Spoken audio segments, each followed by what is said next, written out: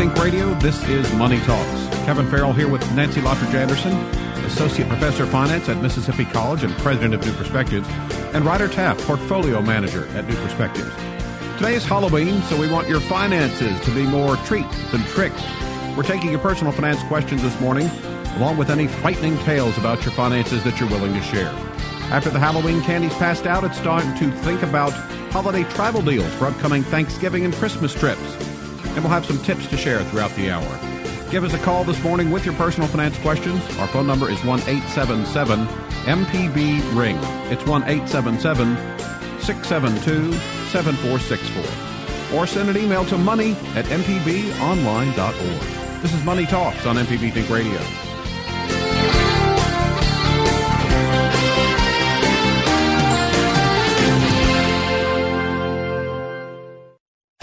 This is an MPB Think Radio podcast. To hear previous shows, visit mpbonline.org or download the MPB Public Radio app to listen on your iPhone or Android phone on demand. Welcome back to Money Talks on MPB Think Radio. Kevin Farrell here with Nancy Lottridge Anderson, Associate Professor of Finance at Mississippi College and President of New Perspectives, and Ryder Taft, Portfolio Manager at New Perspectives. Today is Halloween, so we want your finances to be more trick than treat. We're also taking your personal finance questions this morning, along with any frightening tales of your finances that you're willing to share. And after the Halloween candy is passed out, it's time to search for the best holiday travel deals for upcoming Thanksgiving and Christmas trips. We've got some tips to share throughout the hour as well. So call us this morning with your personal finance questions. Our phone number is 1-877-MPB-RING. It's 1-877-672-7464, or send an email to money@mpbonline.org. So good morning to you both, and happy Halloween. Happy Halloween. Happy Halloween. I saw a lot of people dressed up. What are you dressed as? I'm dressed up as a public radio announcer. That's, I had to go really dig deep into I that. have on my Halloween breed. colors, my orange sweater, and Yes. my black pants. I'm all ready. And so why aren't we playing like Monster Mash? Huh, Java? He'll get it. He'll get it. We got some breaks he's to go working through, on so. it. But yeah, I last We dressed don't get up. any calls. That's Actually, all the we'll last do. time I dressed up for Halloween, I think it was one of my best outfits. It was the Unabomber. Oh, that's Yikes. not funny. That's not funny. My outfit for my classes is I have this cape, and the cape has all kinds of pictures glued to it of houses. And then I have a little name tag that says Fannie Mae. So I'm a mortgage-backed security. A very financial costume there. That's Yes. good. And anybody who doesn't get it automatically fails the class. You're right. Actually, the other thing, it's been several years since I put on a costume, and I actually purchased one year. They're quite expensive, and then when you get them, they're somewhat cheap. Oh, it's much more fun to make your own. I'm Don't you not that think? creative. I saw I saw the picture of your class all dressed up. You had a lot of bulls. A lot of bulls, like one or two bears. Yeah. A cash cow. I liked the cash cow. The cash cow was the winner. That was very good. She really did go, and she purchased a cow costume. Of course, everybody was like, well, Chick-fil-A. I'm like, no. And then she had me stapling big dollar bills to Yep, it. I saw that. And then she had a big necklace that was a Dollar big sign. gold dollar sign necklace, and she even had rings with dollar signs on them. You know, it paid off. She got 4 points. So, Nice. and I usually don't get many trick-or-treaters at my house, so I pretty much, Do you decorate? no. You have to lure them in. Well, Kevin. that's the thing. I don't really want them to come by my house because I don't ever get enough, and then I end up with like 9 bags of candy, which Well, I end up eating myself. And it seems like everybody's decorating more this year. Like Halloween is a bigger deal than it used to be. I'm seeing these there's one house down from me that have a pool in the backyard and a fence around it. And so there are skeletons climbing over the fence. And there's one skeleton that you can see at the top of the ladder to the pool. Wow. And, they even have a skeleton on the roof. And Well, I read that next to Christmas, this is the big holiday of the year nowadays. well, So- I mean, that's a good sign for the economy, right? I guess. Yeah. If people are spending enough Spending money on on Halloween. it's not the most productive use of your money, but But hey, it's spending discretionary income. Spending is spending. Yeah. So I had an interesting email. Sometimes people talk when we talk about credit. We talk about when you close your account, or you close your account when you when account is zeroed out, should you close it or leave it open? Well, I had an account that was at a zero balance, and it must have been for longer than I remember, because I get this email that says your Bank of America Visa credit card ending in blah, blah, blah, has been inactive and will be closed on December 20th if you don't make a transaction by December 5th. So well, they're just clearing their records out, you think? And they're also kind of nudging you to say, hey, don't forget us. Well, and that's the thing, even with like a bank account, that even if it has money in it, after a while, they are supposed to, like that, try to contact you, try to reach you, but that's how things end up in the unclaimed properties. And I mean, I don't know what the standard is for things like that, but with a credit card, it's a little bit more to the discretion. If they're just, they need to free up that account number for somebody else. They don't recycle account numbers, do they? No, but, probably not. Here's my thought. Make one small purchase on there, pay it off. Because part of the credit formula is available credit, and an empty credit account really does kind of right. And you. If it's an account that you've had for a while, too, that can ding you if you close it. Okay. I have one account that I think I pay $1 a month for, like, iCloud storage, and I have one credit card that I don't use anymore except for that. And it's on auto pay, so I don't have to forget about that, sending in that $1 every month. But that's, keeping it active. Yeah, I think I might have mentioned, but last month I did all my bill paying and everything. I have a little spreadsheet that I do to use my finances, and just forgot to actually make the payments until halfway through the month. And I got this thing that said, hey, we haven't gotten our money yet. And then I looked at my account, and I'm like, why do I have so much money in my it can bank happen account? so easily. Yeah. Mm-hmm. So anyway, I got to do that tonight. Got to have a system and stick with it. So we have got an email and an early caller on the line. So why don't we first welcome Rick from Grand Bay into the program. Good morning, Rick. Good morning. Go ahead. I know you can only give generic answers, but let me give you some specific facts. Maybe you can give a general answer to. I owe a substantial amount of child support.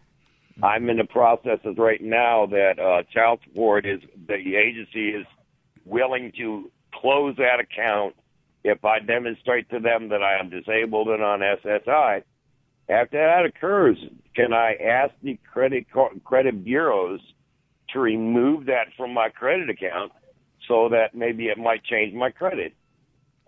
I kind of doubt that. I mean, just because you have some sort of settlement, which is what that would be. They said they're closing it out. And even when they close it out, I'm afraid you still will have it showing up on those reporting agencies. What you do need to make sure, maybe pull a copy of your credit report a couple months after you have some like firm letter from that company saying, this account is settled, clear, whatever their letter says.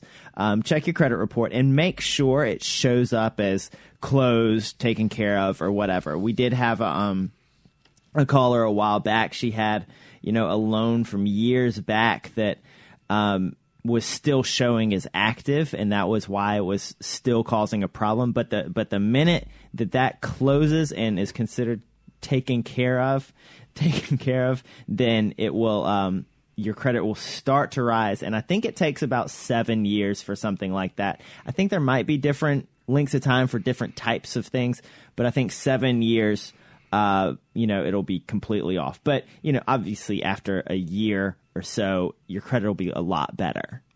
Does that make sense? All right, Rick, thanks for your call this morning. Again, anytime we deal with credit reports or credit matters, always a good idea to follow up and get things in writing, that sort of thing. You want to make sure you have a record of what you've done to try to adjust your situation. We had an email left over from last week.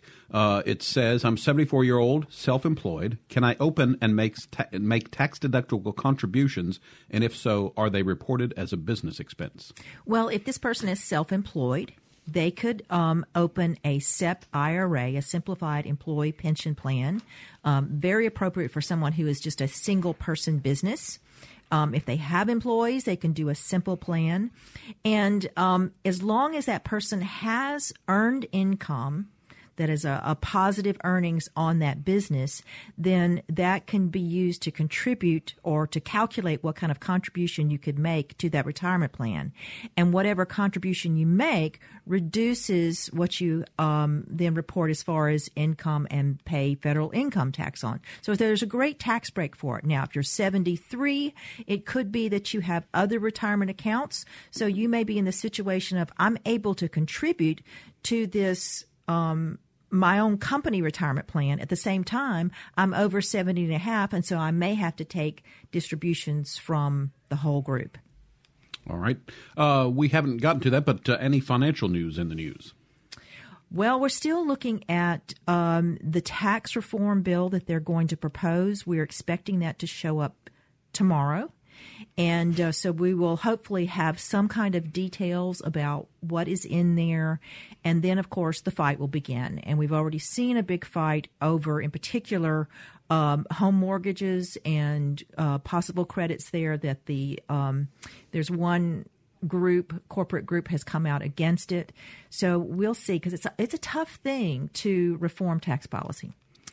Yeah, and there was so slightly different for that, but there was some stuff recently about the length of time houses are staying on the market is coming down quite a lot.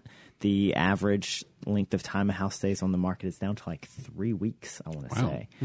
So if you're trying to sell, and remember that's national averages, right. And all real estate is local, so that depends on your local area. And those national averages, obviously, they're heavily weighted by very hot markets in places like San Francisco and New York, where they're not only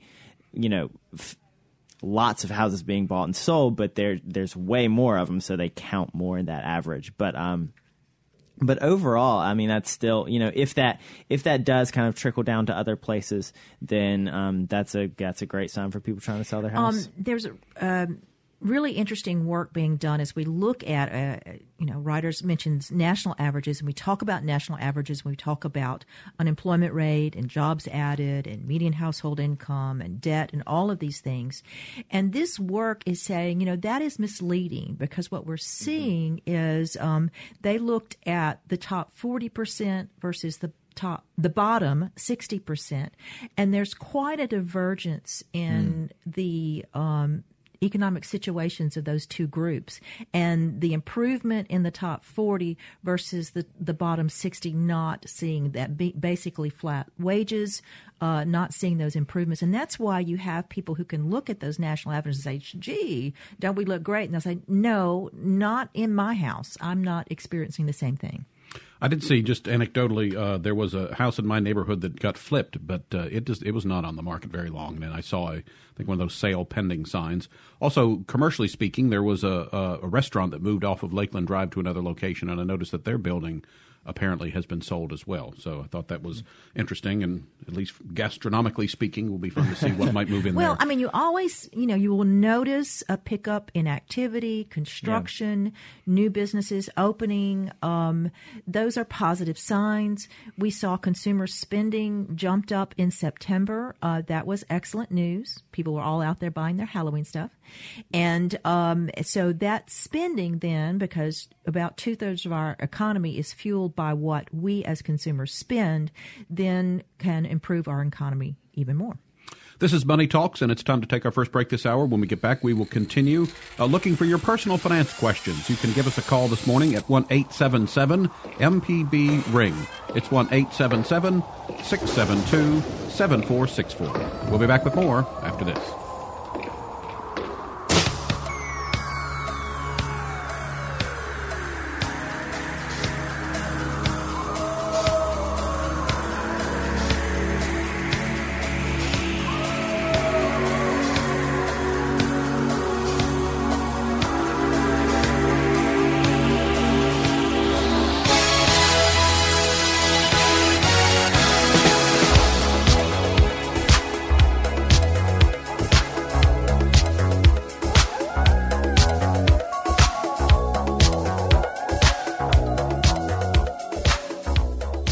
From the Capitol steps to your front door, MPB News covers the state like no one else. Our team of award-winning journalists keeps you informed on the news affecting your life. MPB News, online at mpbonline.org and on MPB Think Radio.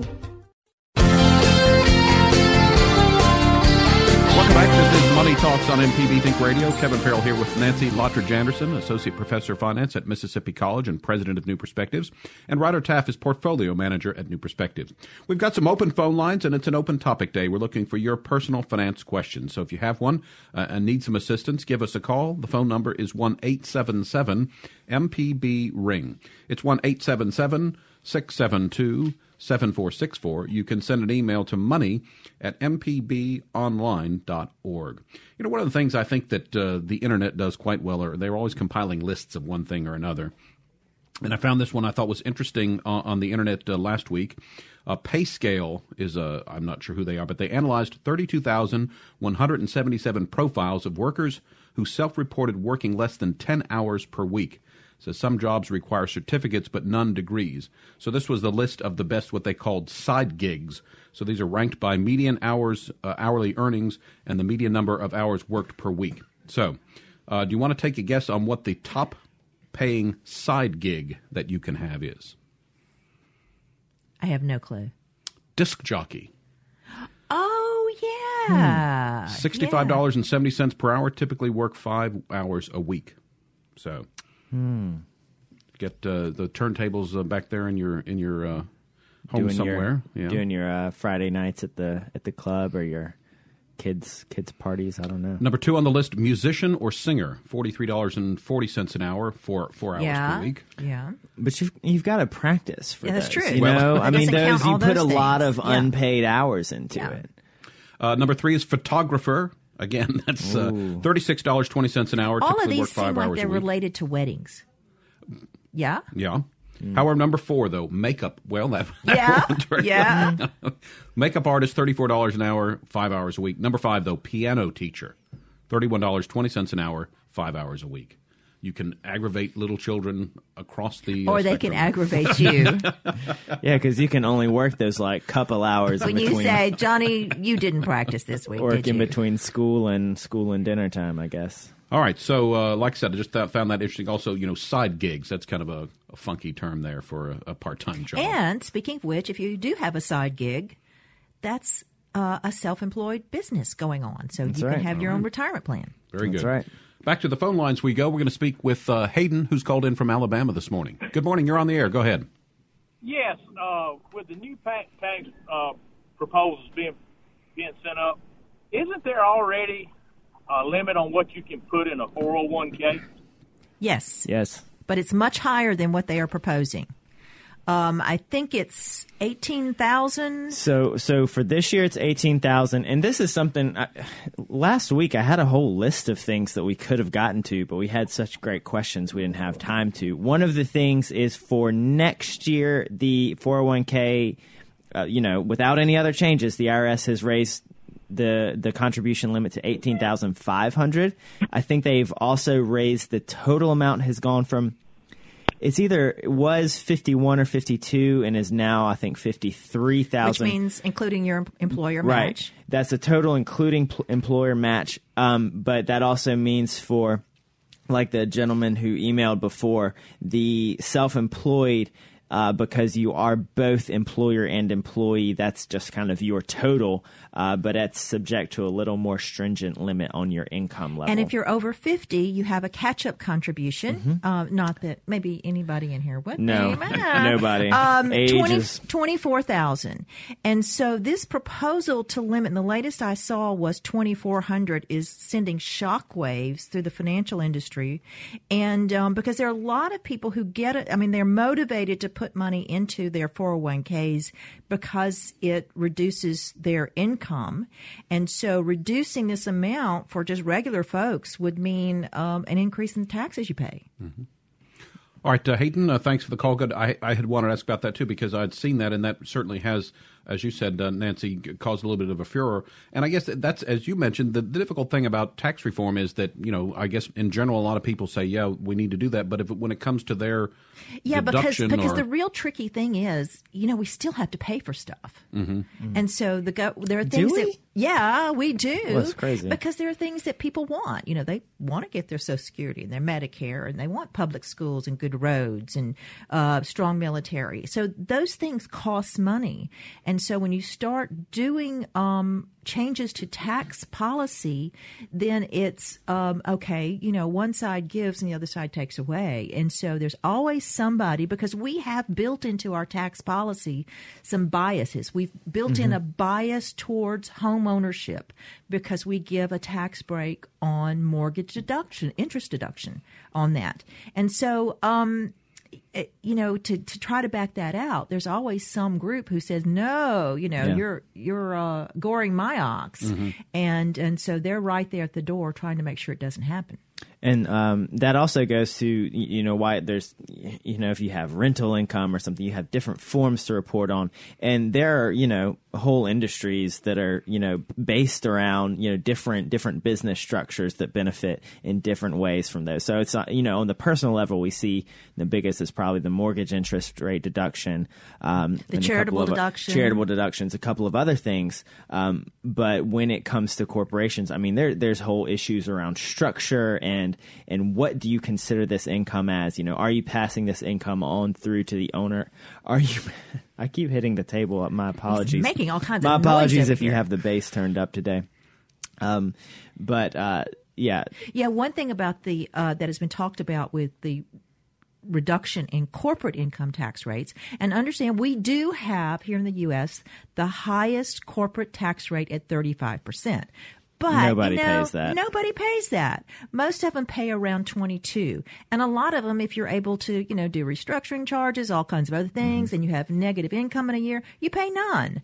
But one of the things they talked about is getting rid of the interest deduction. And a lot of companies, they issue bonds, they have debt, and they do that because there's an advantage in doing that. That money then costs them less when they get that deduction for tax purposes. And so if that goes away, that could really roil the bond market. Yeah.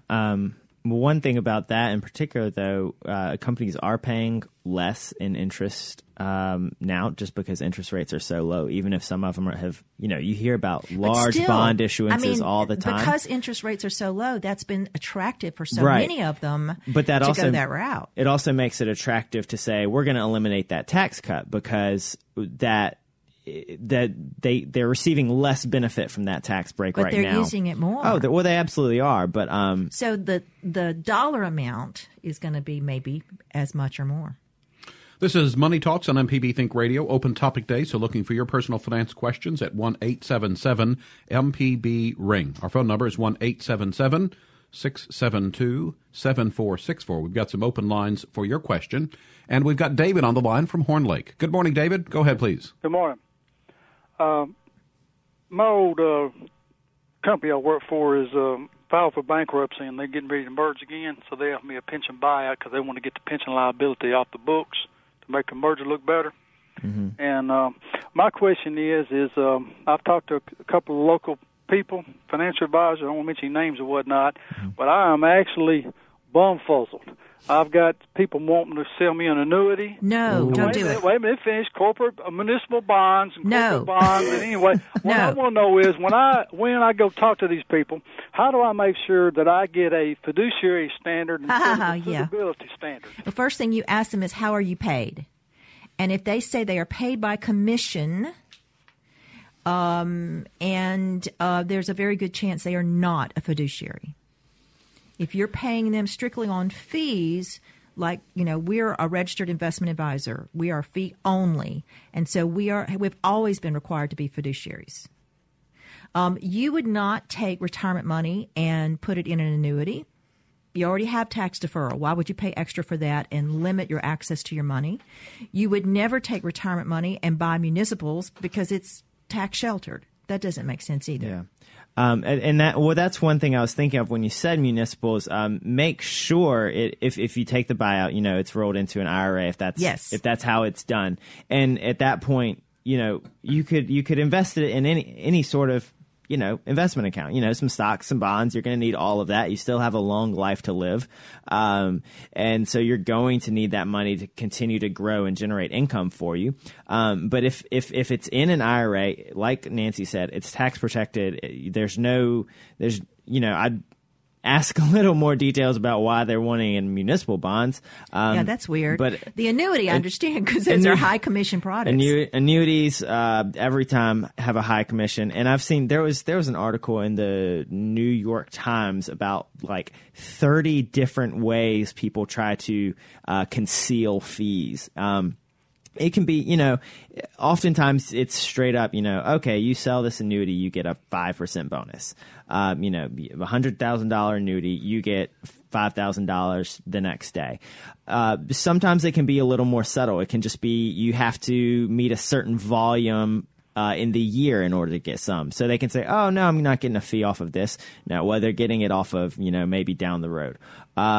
We had someone walk into our office once who had a large amount that she bought an annuity, and she said that the salesperson didn't take a commission, but she had an all expense trip paid to Disneyland for 2 weeks. Well, that's right value afterwards, right there. and she never heard from her afterwards. So it's kind of like, all right, well, getting paid, it's all, something is getting paid there. All right, David, thanks for your call. Let's get another call in before our next break. It's our friend Frank from Jackson. Good morning, Frank. Hello, hello, hello. Hey, Hi, happy Halloween, Frank. Yeah. Hey, Frank, we've been deciding you need to come join us one day. No. That's too much like work. Well, we just want to meet you. Okay, I'll come to one of the mixers. But I'm going to say one thing and to get your response, okay? Mm-hmm. Okay. Trying to get rid of a timeshare. Oh, no. Whew. Okay, now let the other shoe drop. They have changed the law in Florida that allows these timeshare people to have unlimited fees for maintenance or whatever they want. Right. So there's been a glut of people trying to get out of their timeshares. Yeah. Mm-hmm. Well, the people who own the timeshares, I've got Orange Lake, they've set up separate companies to relieve you of your timeshare. Yep. So basically, you sign it back over to them. You get nothing for it. You feel good about it because you don't have to pay $1,200 a year for maintenance fees.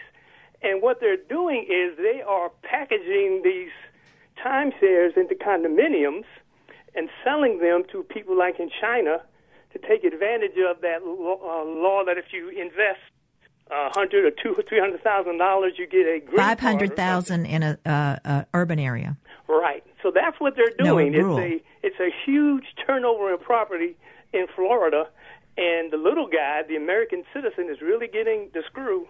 But timeshare, worst thing I ever did. Yeah, I am with you. We have encountered people who come through our office with timeshares. There's not a lot you can do. The big problem, as you mentioned, is that once you're in, and a lot of people are bailing on them, they are just walking away from them because they had little value, they couldn't sell them. And what happens is the remaining ones who are left in the group end up having to pick up the tab for the whole maintenance fees that are related to that. So you start to see your fees go higher and higher, and you have to keep paying them, or you then basically you're dinging your credit when you stop. So there's no good way out of a timeshare. Yeah. The thing about it is I felt good getting rid of the timeshare. Yeah. Yes, you would.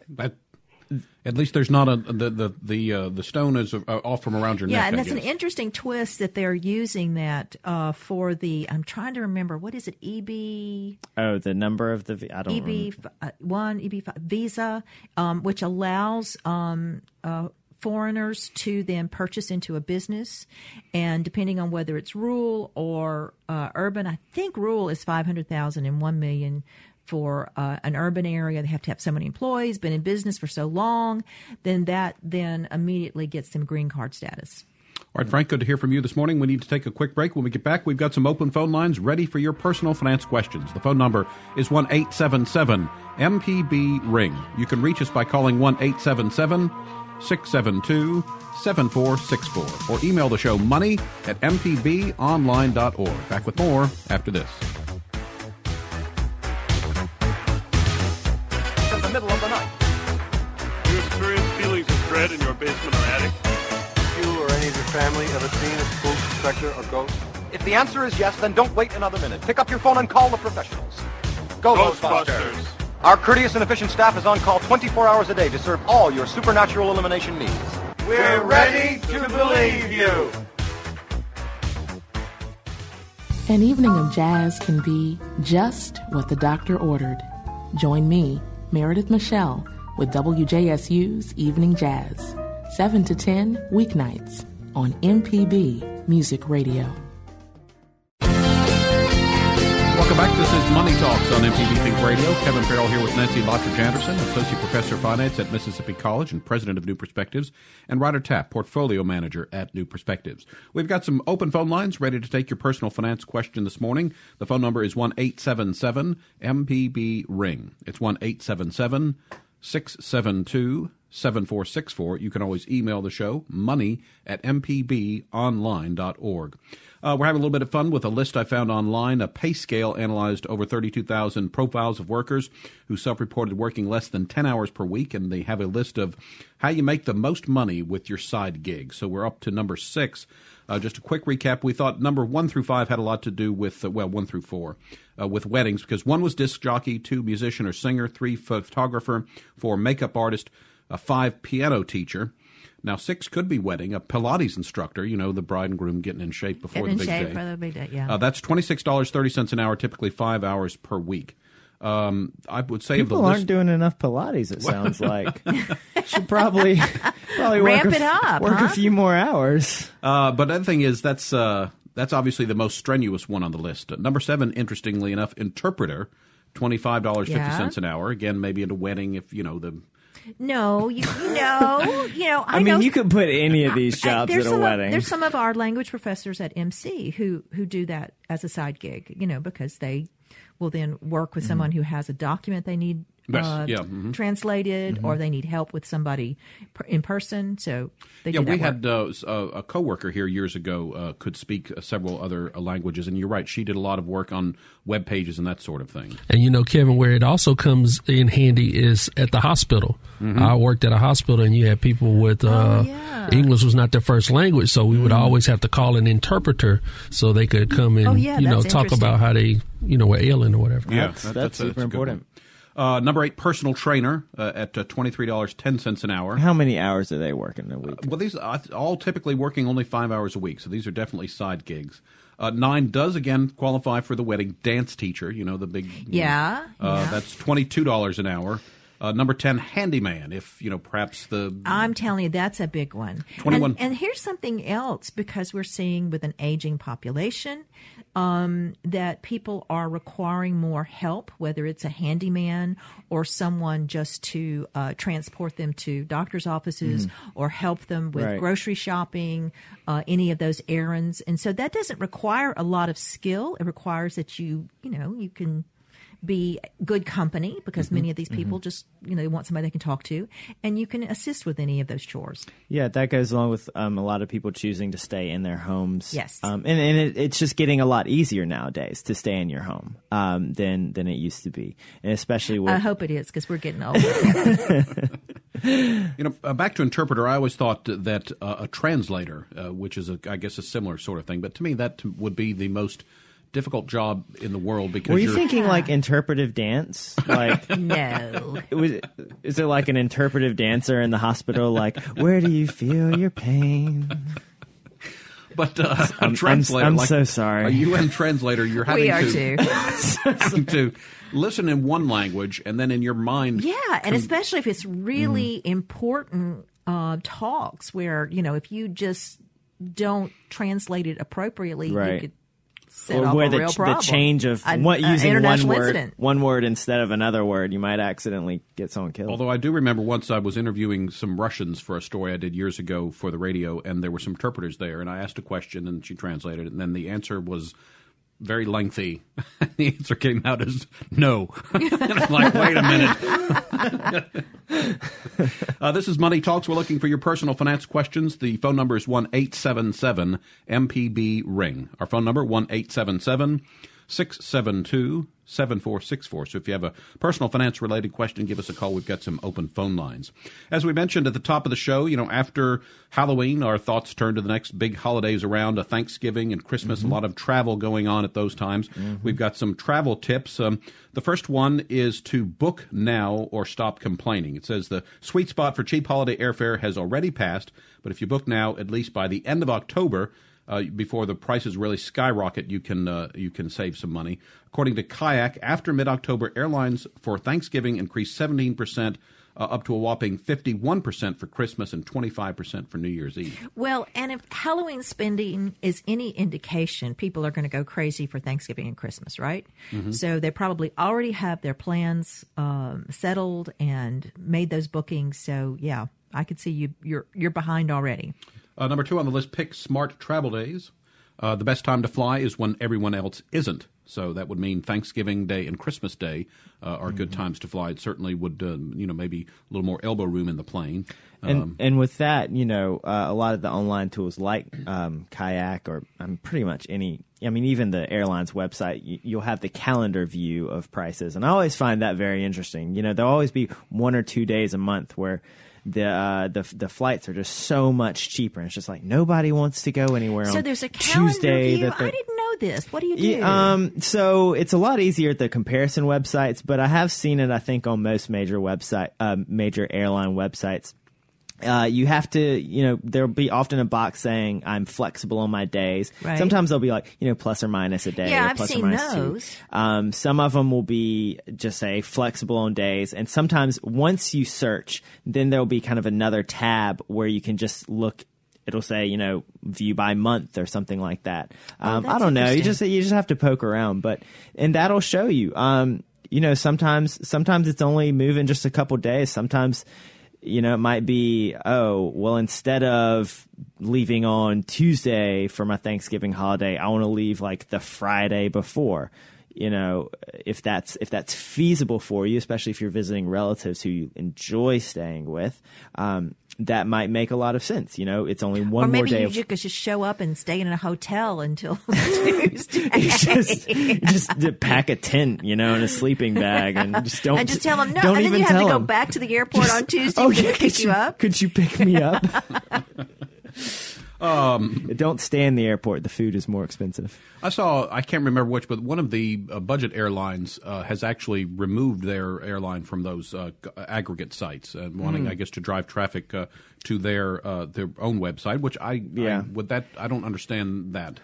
I guess maybe there are other things that they might try to get people to buy on their own website. Well, and probably there's some sort of revenue sharing. I was going to say there's so probably some fees that the major airlines can tack on, but also with the I think it was Southwest, there was a big deal years ago that they did that, and so they had kind of built up that, I believe all the marketing people are calling it mind share. They had the brand where everyone knew, Southwest is going to be the cheapest one. So people were comfortable checking that comparison website and checking Southwest's website. Whereas, if you don't know what airlines are operating out of your airport, you're not paying attention, or you're in a new city, then you're not going to go down the list of, okay, I need to check JetBlue, I need to check Spirit, I need to check Southwest. But often for a specific route, people will kind of know, well, this one's typically the cheapest, and they can go straight to that website. Also, one other thing I've heard that on the fly where everyone isn't, when you visit Disney World, they often open one of the 3 parks early. And the tip that I've heard is that you don't go to that park on that day. In other words, if it's early admission to the Magic Kingdom, that's your day to go to Epcot, because, of course, everyone else is trying to go to the one where they can get in early. I'm out of the loop on that. Well, thank you. But that was the thing. It was years ago. But there's an entire book about hacks, life hacks, and tricks and things for Disney World. It's amazing. It's very amazing, including like if you're trying to get to this attraction, there's a shortcut if you go through the Donald Duck Hut or whatever it was. The Marauders map from Harry Potter. We have got another caller. It's Bertrand, who's called in from Itta Bena this morning. Go ahead. You're on the air. Yes. We always enjoy your Money Talk program. It's very interesting. Thank you. I've got a question. Would you please explain how to file a credit dispute online, or would it be better to file a credit dispute in writing, and what's the pros and cons of both ways? I'll hang up and listen to the answer. Well, I think, first of all, if you do have a credit dispute, first you need to check all of the main reporting agencies. There are 3 of them. TransUnion, Experian. And everyone's favorite, Equifax. And so if it's with each of them, you're going to have to address each separately. And I have not had experience with doing the online dispute. I do. If you have a dispute, I like having something in writing. So one thing about the online disputes, if it works, especially if you're comfortable checking your credit report online and not bothering about getting it mailed to you, then they will have, somewhere on that page where you're viewing your credit report, they'll have, dispute this or, file a dispute. They'll have a link somewhere on there. And one thing just to pay attention there is they will have confirmation numbers and things like that. And some of those may be emailed to you. Some of those may just kind of pop up on the screen. So just be prepared to make copies of everything that comes up on screen. If it's something that has, particularly like you have a lot of documentation, maybe it was something you disputed with the card issuer first. That might make a little more sense to file on paper so you can go ahead and get all those documents to them easily. But if it's, there's nothing wrong with just starting that dispute online and make sure you save any confirmation numbers. And if you don't hear back from them, maybe they say, okay, you'll hear back in 2 to 3 weeks about this. If you don't hear back after 3 or so weeks, pull out your confirmation numbers and get prepared to sit on the phone with somebody for an hour trying to figure out where that dispute has gone. All right. Let's take a quick break. When we get back, we've got another email to get to, and also we got some open phone lines ready for your personal finance questions. The number is 1-877-MPB-RING. It's 1-877-672-7464. We'll be back to wrap up Money Talks after this break. When my eyes beheld an eerie sight, for my monster from his slab began to rise, and suddenly, to my surprise, he did the mash. He did the monster mash. The monster mash. It was a graveyard smash. He did the mash.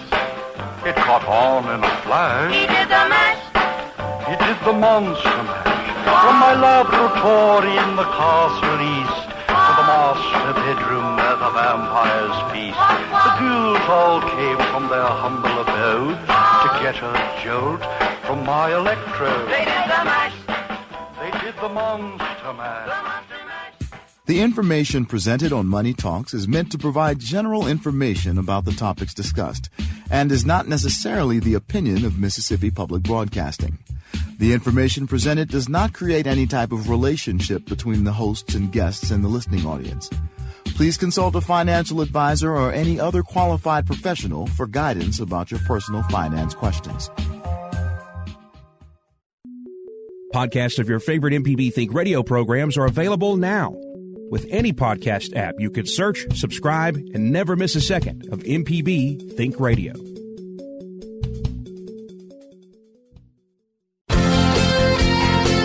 Welcome back to Money Talks on MPB Think Radio. Kevin Farrell here with Nancy Lottridge Anderson, Associate Professor of Finance at Mississippi College and President of New Perspectives, and Ryder Taff, Portfolio Manager at New Perspectives. It's an open topic day. We're looking for personal finance questions this morning. Still a little bit of time if you call in quickly to get your question answered. The phone number is 1-877-MPB-RING. It's 1-877-672-7464. 7464. One other quick anecdote from my trip to Disney World, and again, this was years ago, but they let you in, and then there's like a rope that they have, at the entrances until the magic time, whatever it is, that the park opens. But so there's people amassed at these, and it was amazing to me, as soon as the rope was dropped, man, woman, child, grandma, grandpa, whoever, just made a mad dash because, again, the other thing is, if you've got Space Mountain or one of the popular ones, you want to get there early. So to me, it was just funny was that, like I said, as soon as that rope dropped, we were all running. And I think that's why you had to cut through the Donald Duck house, on the shortcut or whatever. I'm going to always remember that. Cut through the Donald Duck house. There's a hot dog stand with a trap door underneath. But my sister actually has a timeshare for Disney World, but she uses it, and she's got some kind of special giant perk thing or whatever. And she said one year if she and her husband don't go, she would be glad to let me have it. So who knows? There might be a fun trip to Disney World in my future. Just watch out. Don't get stuck in that timeshare. Really? Well, we had our cautionary tale earlier. It's just my memory of Disney World is getting stuck in It's a Small World. And I thought I was going to go crazy. I mean, we were there at an odd time, and so there was nobody there. And we went through like on the third time, and we got stuck. And I thought, get out of the boat. Get out of the boat. We're walking through the river. Okay. We had an email asking about, we'd mentioned annuities, and I know, Nancy, you strongly advise against them. The question was, if you're in one, how and can you get out of it? Well, it depends. So every annuity is a contract. So you're going to have to read your contract, and every one will have some stipulations. Often annuities have surrender periods.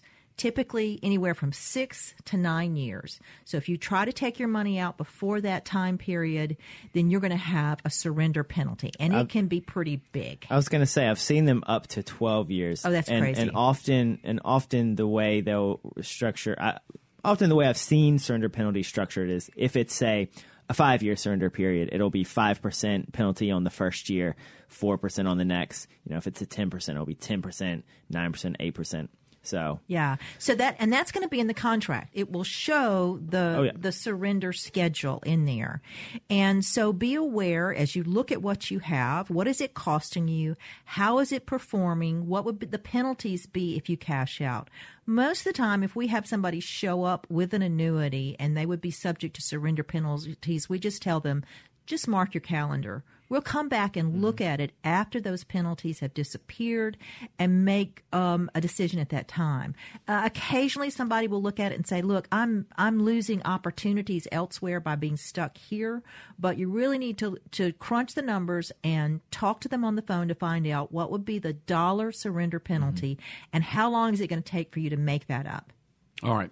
Let's get one final call in before the end of the hour. It goes to Wayne in Long Beach. Good morning, Wayne. Go ahead. Good morning. I wanted to ask you, I was able to buy 10 years toward my retirement at one time. This is a good while ago. Mm-hmm. And I had a 403B, and I also had one for my wife, which I could buy 10 years for her. And there was a word, if we used rollover, it was a lot of tax. If we used transfer, there was no tax. Have you ever heard of this? I haven't been able to find anybody, but I saw the numbers, and we saved a lot of money. Yeah, so that might just be a little bit of a semantic thing. Oftentimes with a the difference here is with a rollover, technically what you are doing is you are withdrawing all of it and then putting it into another one. So you're putting your hand in the box, taking it all out, and then putting your hand in the next box. With a transfer, you're just dumping one box into the other. It never passes through your hand. So they'll often call that a trustee-to-trustee transfer. It is technically these are the same things, but sometimes on a rollover, because it actually has to leave that account. And when money comes out of a tax-deferred account, you've avoided paying taxes on all these years. A qualified employee retirement account. Right. Then they will say they will have they'll say, oh, well, we have to do mandatory withholding, which is kind of ridiculous on a rollover because, you say you have $100,000 and they say, oh, we have a mandatory 20% withholding. But if you roll it over, you don't actually owe any taxes. but they take that $100,000 out. They pay $20,000 of it in taxes, and they put that $80,000 in that next account. You're getting a lot less than you really should have, because you wouldn't owe any taxes on that. You would actually owe taxes on the money that you took out to pay taxes. We didn't pay any taxes on any of right. it. And another thing I'm thinking of, what it might be if it was structured as an annuity. You said it was a what? 403B. 403B. Sometimes those are structured as annuities, and that might not have been a qualified annuity, and that might have been a 1035 exchange or something. They might have called that a transfer. It's a 403B. Yeah, I think it wasn't an annuity. I think it is what Ryder was talking about, because we'll see this, and these are employer retirement plans, and a 403B is, and you can mark that of, send me all of that money. And if they do, as he said, they are required by law to take out 20% and send it to the IRS off the top. So if your intention is to keep it in a retirement plan, you need to mark the box that says, don't send it to me. Send it to my new IRA account that I have at Charles Schwab or TD Ameritrade or Fidelity or Vanguard. And this was in a state retirement. It could be the same thing. It could be the same thing. And the All problem... right, well, I really appreciate y'all's program. Okay, sure thank you. Thanks for calling in, Wayne. Thank you. Thanks Bye-bye. for the call, Wayne. This is Money Talks on MPB Think Radio. Got about 30 seconds left. Just thought to wrap up our conversation on the side gigs. We made it through number 10. Just run quickly through the list. So if you're thinking about some side opportunities, tutor at number 11, postal service mail carrier number 12, school bus driver number 13, property manager number 14. I don't think a mail carrier is a side gig. I think they do have some like Saturday because they do Saturday deliveries now. Phlebotomist number 15, delivery driver number 16, dog walker number 17, data entry clerk number 18, security officer 19. Line cook, yes. Speaking of dog walker, there was somebody in my neighborhood looking for a dog walker. So if you have a dog that needs walked, or you are looking to walk some dogs in exchange for American currency, there's somebody out there in Jackson looking for you. Yeah, that's becoming popular too. $12.80 on the average per hour. That's going to wrap us up for today. Money Talks is a production of MPB Think Radio, funded in part by generous financial support from you, our listeners. If you need to hear today's show or a previous show, one way to find it is to go to mpbonline.org/Money Talks. And don't forget about the MPB Public Radio app. You can download that and listen to MPB Think Radio on your schedule on your iPhone or Android phone.